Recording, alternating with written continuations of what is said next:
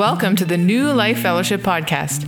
New Life Fellowship is a community of grace in Kitchener, Ontario, Canada. Our goal is to teach and share and experience the life of Jesus Christ together. You're about to listen to a message from one of our meetings. Please make sure to check out our website, newlifekw.ca. Without further ado, let's listen in. The part that I enjoyed the most about being an engineer was having a challenge, having a problem to solve, and then coming up with some kind of a creative way to solve that problem. And the real fun, though, was to solve it in an elegant way. You see, there's countless ways to solve any kind of problem, but not all solutions are equal. Not all solutions are the same to those problems. So, for example, suppose you have a rodent problem. And so you think, well, I know how to solve this rodent problem. We'll burn the house down. And you do. And you burn the house down, satisfying your desires of a pyromaniac, which is always helpful and good and fun. Eliminates the rodents, agreed? But also eliminates your home. So that's not a great solution because now that solution causes more problems.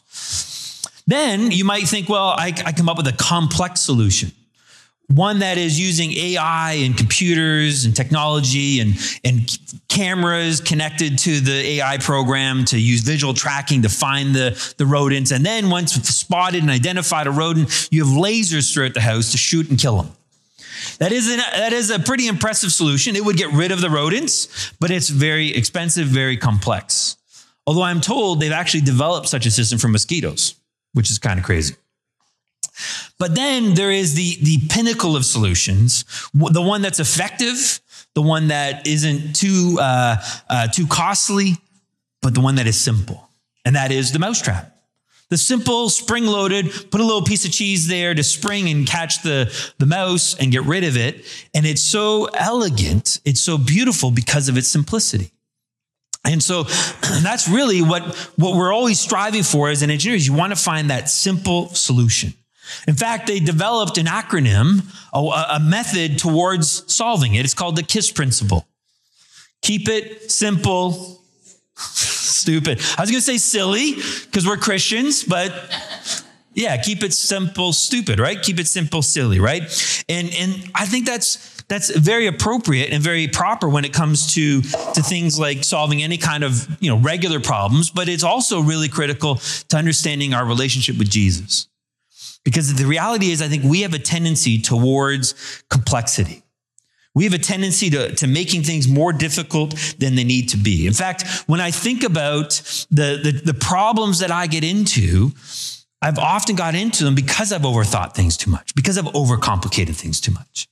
I start to get in my own head and I start thinking about what I think others are thinking about me. And so I'm analyzing everything that's going on, or I begin to analyze their motives and I begin to assume what their motives are. I remember growing up as a kid, I was getting out of the car and my brother was getting out before me and he got out and he just sort of let the door close and it closed on my leg. And as a kid, I would have sworn that my brother did it on purpose.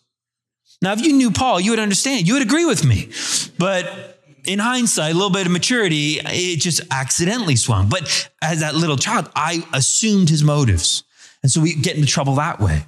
Or we might get into trouble thinking about, do I belong somewhere?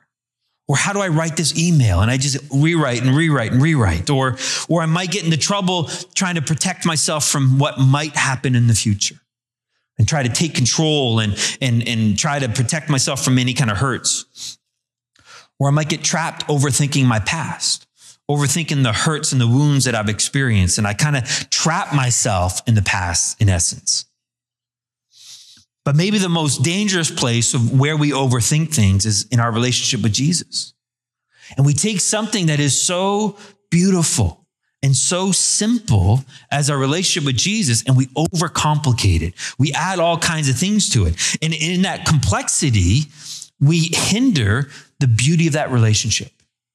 And we end up missing out on the promises of joy and peace and rest and power and life. All those things that are promised to us, we miss out on it because we take something that's as beautiful as Jesus plus nothing and we make it Jesus plus my efforts, Jesus plus what I do, Jesus plus me living a clean and moral life, or Jesus plus me tithing or giving faithfully, or Jesus plus having a perfect attendance, or all the different things that you might come up with. And we take something so beautiful, which is about Jesus and what he has done and what he has accomplished on the cross for you and I, to you and I, and now through you and I, and we can make it so complex, so difficult, we miss out on that power. And so that's really what this passage is going to be about this morning. So if you got your Bibles in 2 Corinthians 11, you can read with me in verses 1 through 4.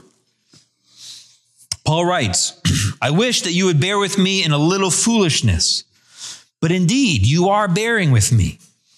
For I am jealous for you with a godly jealousy. For I betrothed you to one husband, so that to Christ I might present you as a pure virgin. But I'm afraid that as the serpent deceived Eve by his craftiness, your minds will be led astray from the simplicity and purity of devotion to Christ. For if one comes and teaches another Jesus, whom we have not preached, or you receive a different spirit which you have not received, or a different gospel which you have not accepted, you bear this beautifully. Let's pray. Father, we want to make it simple, because when we make it simple, we see you. And we don't add anything, any kind of extra stuff to the gospel that just shrouds you. And so make it simple for us, Lord Jesus, as we're going to trust you as best we know how this morning to understand this incredible passage of what Paul is offering to us in you. In your name we pray, amen. Well, the 4 verses have a real simple outline this morning. In verse 1, what Paul's going to do is he's basically setting up what's going to happen in the rest of the chapter, even into a bit of chapter 12 as well. And he says here that I wish you would bear with me, that you would tolerate with me as I go a little bit foolish, he says. So this idea here of being foolish, so this foolishness is really referenced earlier in chapter 10, and I think it's verse 12, where he talks about those who compare themselves with others are fools. It's foolish to compare yourself. And so he's going to do that beginning in verse 5. He's going to make some comparisons because he knows that's what's important to these Corinthians. And so he's going to kind of play their game. He's going to kind of meet them where they're at to kind of show to them that their idea, or that what's happened in terms of jettisoning Paul to the side isn't healthy. It isn't good. So he's going to do that beginning in verse 5, but verses 2, 3, and 4 are really setting up that heart. So in verse 2, we're going to see he's expressing his heart for the Corinthians. Verse 3 is going to express the concern he has for these Corinthians. And verse 4 is going to be why he has the concern. So like I said, a very simple outline. So verse 2, he says, for I'm jealous for you with a godly jealousy. For I betrothed you, I gave you to one husband, so that to Christ I might present you as a pure virgin. Remember we said last week that I don't own you. I don't possess you as one of the pastors here at New Life. That you are part of the church, not a church, the church. And you belong to Jesus. He's the one that bought you with a price. We didn't. And so we get to love on you, and we get to be a shepherd to you, and we get to teach you and care for you. But because we want to present you to Jesus. We want to offer you to Jesus. And we don't want to add anything to that. We don't want to bog you down, which is that idea of this purity of a virgin. That's what we're offering to, because you belong to Jesus. You're married to Jesus. But what was interesting, what kind of struck me as he was talking about this, is he's sharing his heart. And I went through the book, 2 Corinthians, and I started to count the number of times up to this point that he was sharing his heart. That he went out of his way to say to these people, this is my heart for you. And I counted that this is at least the 5th time. At least the 5th time that he says, this is my heart for you. Why so many provisos? Why so careful? Why so guarded? Is because he knows how hurt they are. He knows the breakdown in the relationship between the two. And he knows that if they miss his heart, then they won't trust him. And if they won't trust him, they can't receive from him. And so he's wanting to make sure that they trust his heart so they're able to receive, so they're able to experience the love that he's offering to them. And so one of the great passages that kind of shows this is, you don't have to turn to it, but 2 Corinthians 6, 11 to 13, he wrote to them, our mouth was spoken freely to you. O Corinthians, our heart is open wide. You are not restrained by us, but you are restrained in your own affections. Now, in like exchange, I speak to you as children. Open wide to us also. He's saying we're not holding back. You're not receiving. You're not taking hold of. And so our heart's open to you, and all we're asking is that your heart be open to us. And he's stressing that because it's so critical that they don't mistrust and miss on what he's got, because that's what's happened. That's been the breakdown in the relationship, that these false apostles, these critics of Paul, have caused mistrust. They've sowed these seeds of distrust. But now we come to verse 3, and I think verse 3 is really the heart of this passage. And he says, but I'm afraid. I'm afraid that as a serpent deceived Eve by his craftiness, your minds will be led astray for the simplicity and the purity of devotion to Christ. See, his concern here is that Satan, the serpent, is going to lead their minds astray. It's interesting. I talk to people, and they often say to me that they know it up here. The problem is they don't know it in here, in their heart. And they say, well, that's the challenge, right? Going from the head to the heart.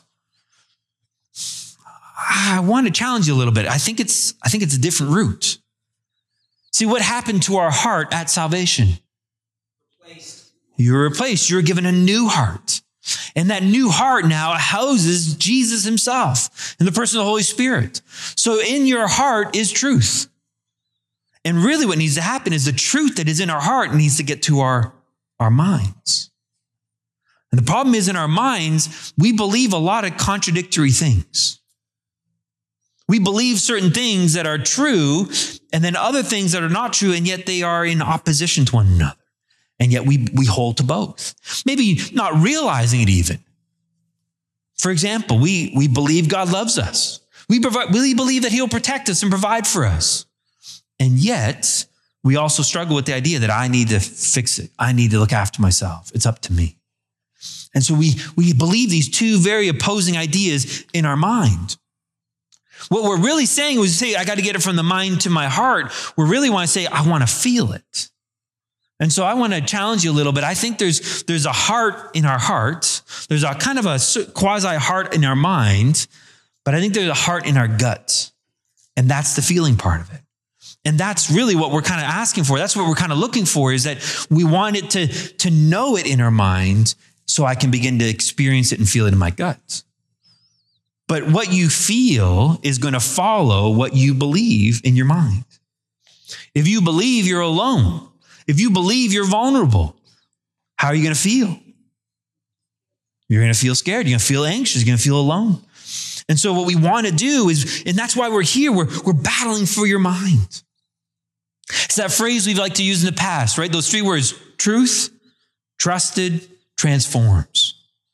Right? My job this morning, or when Robin or Greg or Josh or anyone who gets up here, Sheila a couple weeks ago, when we get up here, what we're trying to do is we're trying to convey the truth of who God is, what he's done, who you are, and what it means to have him inside you now. That's what we're conveying, the truth of the new covenant. But then it's on your shoulders now to trust that truth, to place your faith in that. And so that's what we're doing. We're filling the mind with the truth so that with your will, you can now choose to trust. And as you trust, God does this transformation work, which begins to impact our gut, impact how we feel, what we experience. But if you're waiting to feel it before you believe it, you'll never get there. Because the reality is your feelings will go up and down. They'll change. And so we're called to trust what's true, not trust what we feel. And that's what Sheila talked about when she talked about faith a couple weeks ago. That idea of trusting what is absolute true and what God has said. But the concern here is, again, is what the serpent is going to lead you astray. The serpent is going to deceive you as the serpent deceived Eve in the garden.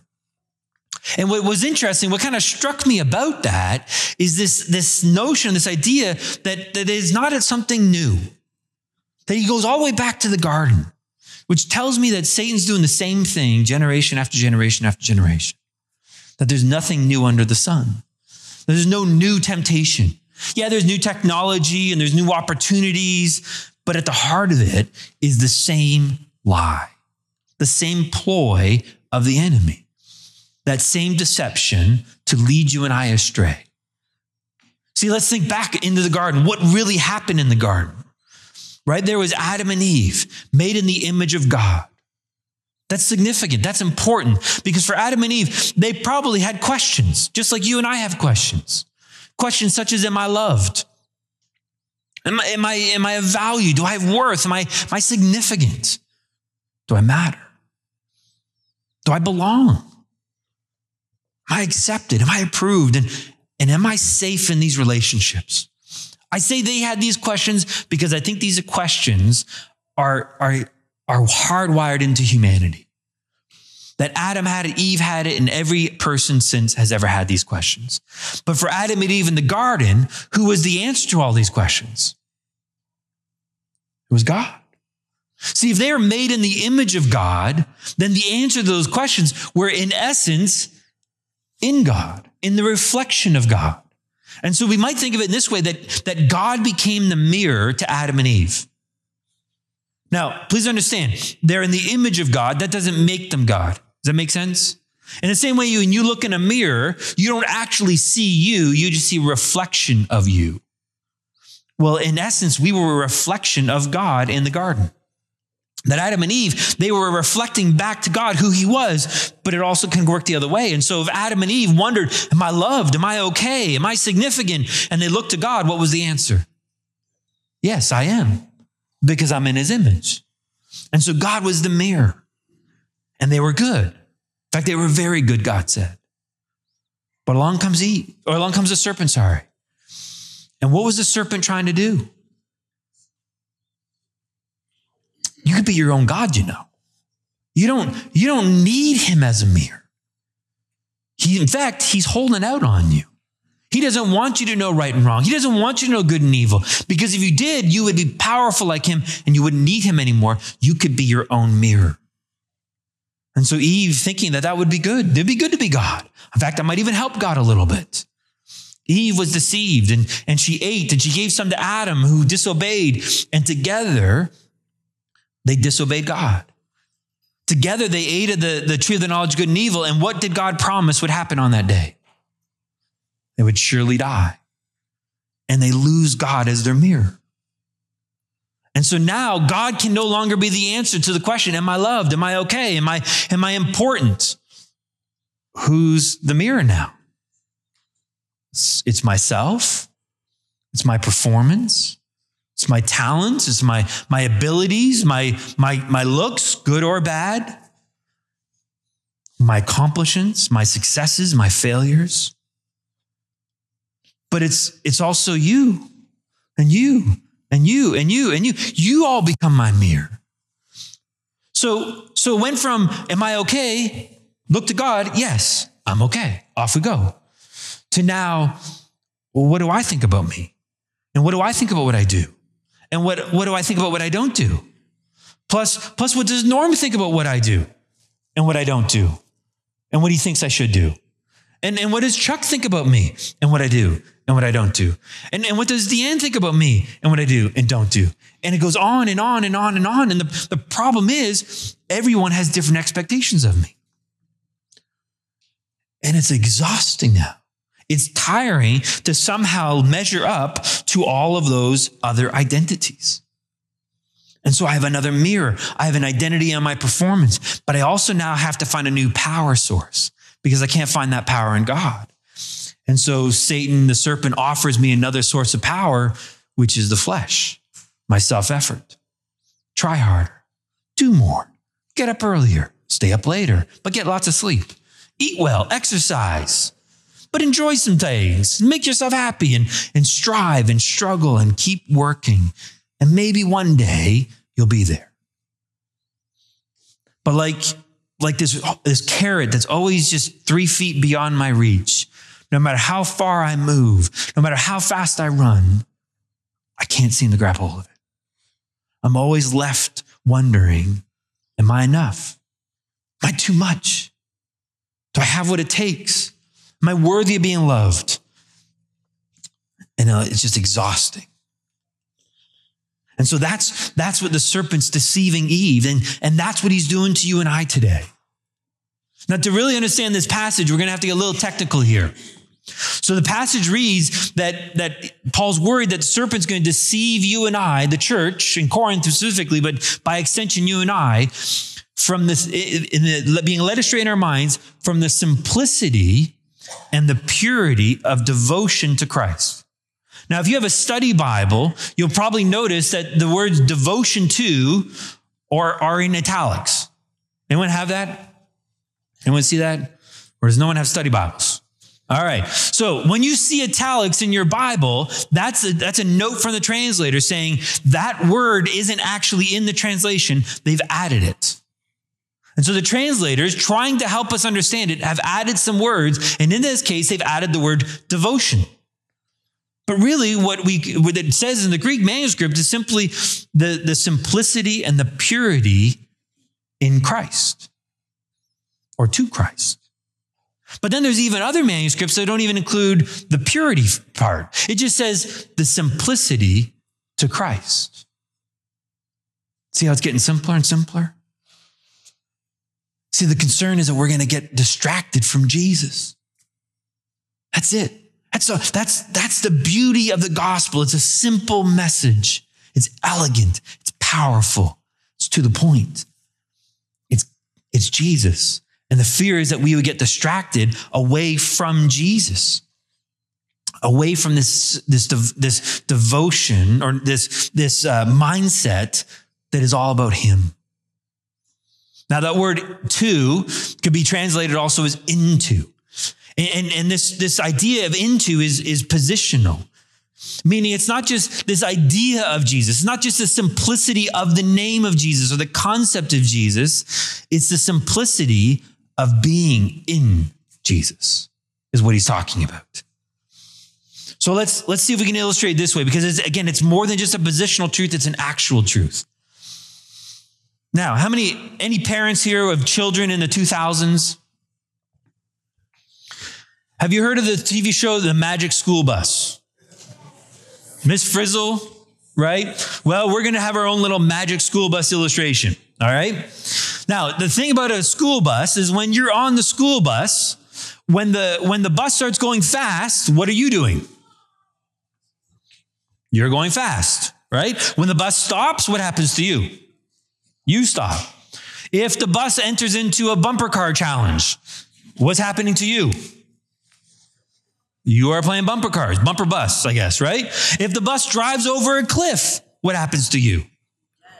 You go over the cliff, right? Now you're going to hope that it really is a magic school bus. Now, the point being is, as a passenger on the bus, how much did you have to do to go fast, to stop, to enter into a bumper bus competition or drive off a cliff? Nothing. As a simple passenger, what happens to the bus happens to you. What matters now is who's driving the bus. Does that make sense? Well, let's apply your illustration then. In essence, what I'm saying is you and I, when we arrived here on planet Earth, you were born on the Adam bus. Do you get that? Adam is our bus driver. And all of humanity is on this bus. Meaning what Adam does is going to have a significant impact on you and I. So when Adam, in that garden, he disobeys God. When Adam ate from that fruit of the tree of the knowledge of good and evil, what did we do? We ate too. We sinned with Adam, it says in Romans 5:12. Through one man's transgression, through one man's sin, death entered the world, all of creation. And it entered all of you and I because we all sinned. We sinned in that exact moment. It doesn't say you will sin or you have sinned because it knows what you're going to do in your past. No, it's very specific. When Adam sinned, we participated in that sin because we're on the Adam bus. And so now when Adam sins, the result of what happens is he's now separated from God. He's disconnected to God. He dies just as God promised. What happened to you and I? We died as well. We're disconnected from that source of power because we're on the bus. You didn't have to choose anything. You didn't have to do anything. But being on the bus, what happened to him happened to us. And when he's condemned and when he's made a sinner, the same thing happens to you and I. That's the reality of our situation. So salvation means get off the bus and get on a different bus. And that's what Jesus came to be. Jesus came to be a different bus. Because see, all of humanity, except for Jesus, is on the Adam bus. Whether it's Mother Teresa, whether it's Osama bin Laden, whether it's Adolf Hitler, even Anita, it was on that bus at the beginning. But salvation was getting off of the Adam bus and onto or into the Jesus bus. John 3:16, we all know the verse, right? For God so loved the world that he gave his only begotten son, that whoever believes, doesn't say in, it says into. Different Greek word. That caught my eye. Because what he's saying is it's not about believing in the idea, the concept, the thought of Jesus. It's believing into, positionally, Jesus. Whoever believes and gets off the Adam bus and into the Jesus bus shall not perish, won't go over the cliff, but shall have eternal life. And that's what happened at the moment of salvation. That God took us off that Adam bus and put us into Christ on his bus. Now you might be thinking, did I do it right? How do I know I'm off the bus? That's God's job. By God's doing, 1 Corinthians 1:30, you are in Christ Jesus. It's a response to your faith. The moment you said, rescue me, Lord Jesus, he takes you off the bus and puts you into Jesus. But you're on another bus now.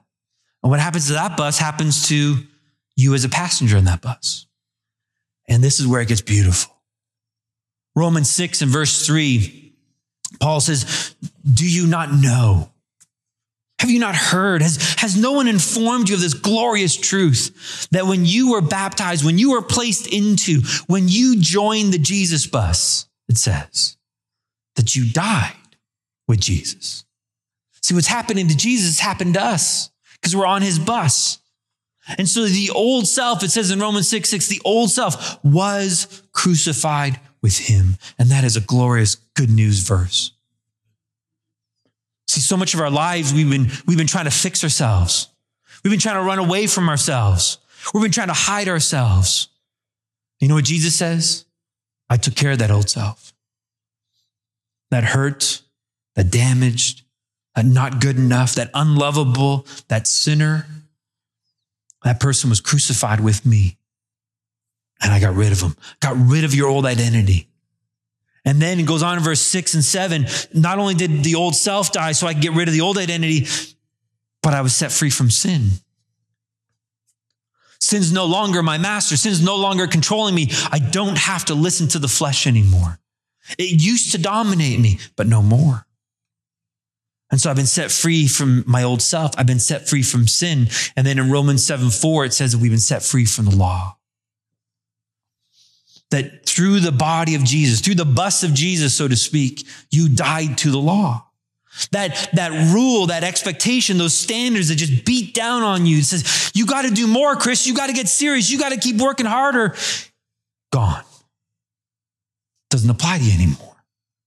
There's no longer a standard, a level of performance, a level of excellence that you need to strive to be, you're being judged by or measured by. It's done. You're no longer under law. You're under grace. You're under this beautiful system of what Christ has done for us. And so we were crucified and we were buried. Say goodbye to the old self. Say goodbye to sin and its dominion over you, and say goodbye to the law. But then we were resurrected.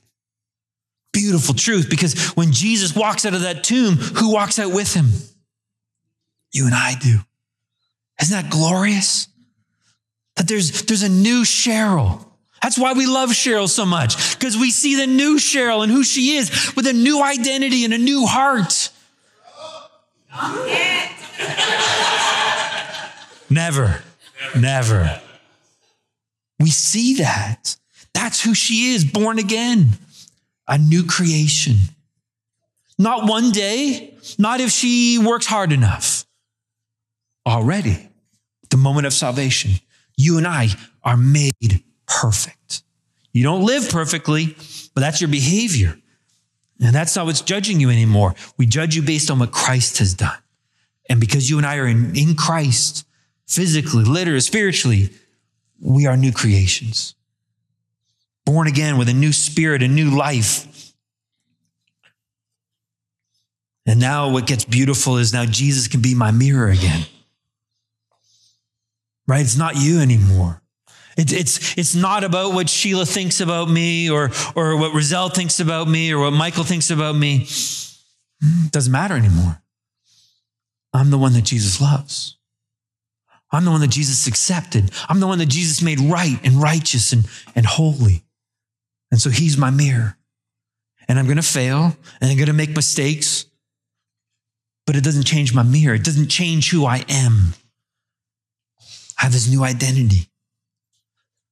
And so a new mirror, a new identity, but now also new power. Because see, Jesus doesn't abandon me as an orphan. Remember what he said to the disciples? It's good that I go away. And I'm not going to abandon you as orphans because I'm going to send you another, one like me, the Holy Spirit, which is the Spirit of Christ. And so through the Holy Spirit, Jesus and the Father now take up permanent residence inside of us. And this is what blew my mind. This is what completely revolutionized my understanding of Christianity, the why he came to live in me. It took me 20 years as a Christian to figure it out. Don't wait that long. Jesus came to live in you, to live in you. Simple, but I complicated it. I thought it was Jesus came to live in me so I could strive and I could struggle and I could do better and I can get serious and I could follow these rules and complicate the gospel. No. Philippians 2. Turn in your Bibles to Philippians 2. It's so simple, we've missed it.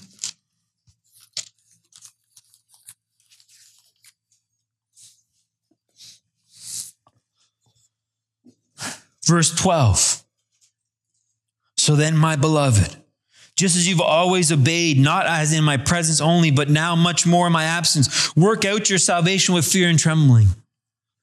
Too often we've read that verse and that work out means get to it, try harder, clean up your act, get better. But really we've missed the verses ahead of that.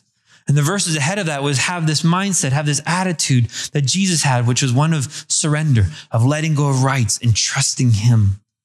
And that's how we're going to work this out. But don't stop at the end of verse 12. Verse 12 is connected to verse 13. You have to read verse 13. Verse 13 says, for it is God who is at work in you, both to will and to do, to power, to make happen according to his good pleasure. So Jesus Christ now has taken up his residence inside of me. And now I have his strength and his power. So now when it comes to loving my family, when it comes to dealing with temptation, when it comes to dealing with anxiety and stress, when it comes to dealing with problems at work or relationship difficulties with family or friends, I don't try to do it on my own. Because you know how much I can do on my own? Nothing. John 15:5, right? That doesn't mean I can't do anything. I could do a lot. But if it's in my own strength and my own power, it's meaningless. It's powerless. They won't experience Jesus. So I'm trusting Jesus as best I know how, being faithful with whatever little he's given me. And I'm trusting that Jesus is going to show up. That he's going to right now provide the words and the illustrations and the examples. And then when I meet with people, he's going to show me how to care for them and how to listen and understand where they're at. And I'm going to just trust Jesus moment by moment. Colossians 2:6, just as you receive Christ Jesus as Lord by faith, trusting in him, so walk in him now. By faith. Keep trusting him, Ivy, showing up that he's going to live through you and I. That's what he's asking us to do. That's the beauty of this gospel. That's the simplicity that too often we've got away from. We start adding the rules and the performance and the standards. So that's we've seen his heart. We've seen what he's concerned about. And now verse 4 tells us why. For if one comes, he says, and preaches another Jesus who we have not preached, or you receive a different spirit or a different spirit which you have not received, or a different gospel which you have not accepted, you bear this beautifully. If you've fallen for something other than the new covenant, Other than Jesus plus nothing, you've added a little bit. Jesus plus tithing. Jesus plus good works. Jesus plus your effort and what you've accomplished. Jesus plus I'm correct as well. Jesus plus I'm correct. Whatever you've added to that, it's a different gospel now. And when he says this, you bear this beautifully. The word there for bear is aneko. It's the same word that he used earlier when he says, bear with me. It really means to tolerate. And so what he's saying is this idea is that you've received this other gospel, you've received this other Jesus, you've received this other new covenant, and you've tolerated it. And that's the problem. That's the concern. That you haven't stood up and said, no, that's not true. That's not right. In fact, that was one of the things Jesus said to, I think it was Pergamum, one of the letters in the book of Revelation. He says, you've tolerated this teaching of the Nicolaitans and others. And that's his concern for them, is that over time, as they hear it, they'll slip back into it. As I'd counsel people, they would come into my office with a crisis. Relationships were falling apart. They were struggling to trust Jesus. They were struggling in life, maybe anxiety or despair or something in their past. And what we would do at the starting point was always, let's understand the gospel. Let's simplify it. And we'd share this simplicity of who they are in Jesus and who Jesus is in them. And they would embrace it. And they would see victory. And things would begin to change. Maybe not right away in their circumstances, but they would change. They were different. And they were experiencing life and power. And they were overjoyed. And that crisis would begin to abate. And so no need for counseling anymore. And so we would, what we call, graduate them. And we'd celebrate, well done. We're excited. Thank you, Lord, for what you've done. And they'd go back to their church. And they'd sit back under that teaching. And at first they'd hear a little bit of law. And they say, well, that's not true. I've read the scriptures and I'm not under law. I'm under grace now. I don't need that ministry of death and condemnation. Thank you, Jesus. And they would reject it at the beginning. But over time, bit by bit, like that little frog in that water that's getting warmer and warmer and warmer, they would end up cooked. And they'd fall back into those old habit patterns. And maybe 6 months or a year or two later, they'd end up back in my office again, struggling, tired, because they'd forgotten what they would learn. They'd forgotten the simplicity that is Jesus Christ. And so my call to you and I, to all of us, is employ the KISS principle. Keep it simple, saint. See what I did there? Keep it simple, saint. That's who you are. Remember who you are in Jesus, what he's done to you to make you a new person. Remember who he is in you now, that you have the life and the strength and the power of Jesus everywhere you go. You never have to ask Jesus, be with me. Never. Do you know why? He's never going to leave you nor forsake you. You never have to ask, Lord, I just want to be closer to you. You're one with him. You can't get any closer. It's all done. And as we believe that in our mind and we act out in our will that those are true, you will begin to feel and experience it in your gut. Sort of. But that doesn't make it true. It's true because our Heavenly Father tells us it's so. And so let's keep it simple, saint. Let's remember all that Jesus has done. Let's pray. Father, we thank you, Lord Jesus, for the simplicity that is you in the cross. The simplicity of what you've accomplished as you got us off the Adam bus and onto the Jesus bus.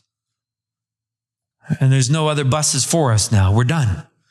And we're comfortable on this bus. We get to now rest and enjoy the ride. And I pray, Lord Jesus, now that you will continue to remind us, continue to encourage us, and that we would have the courage to trust.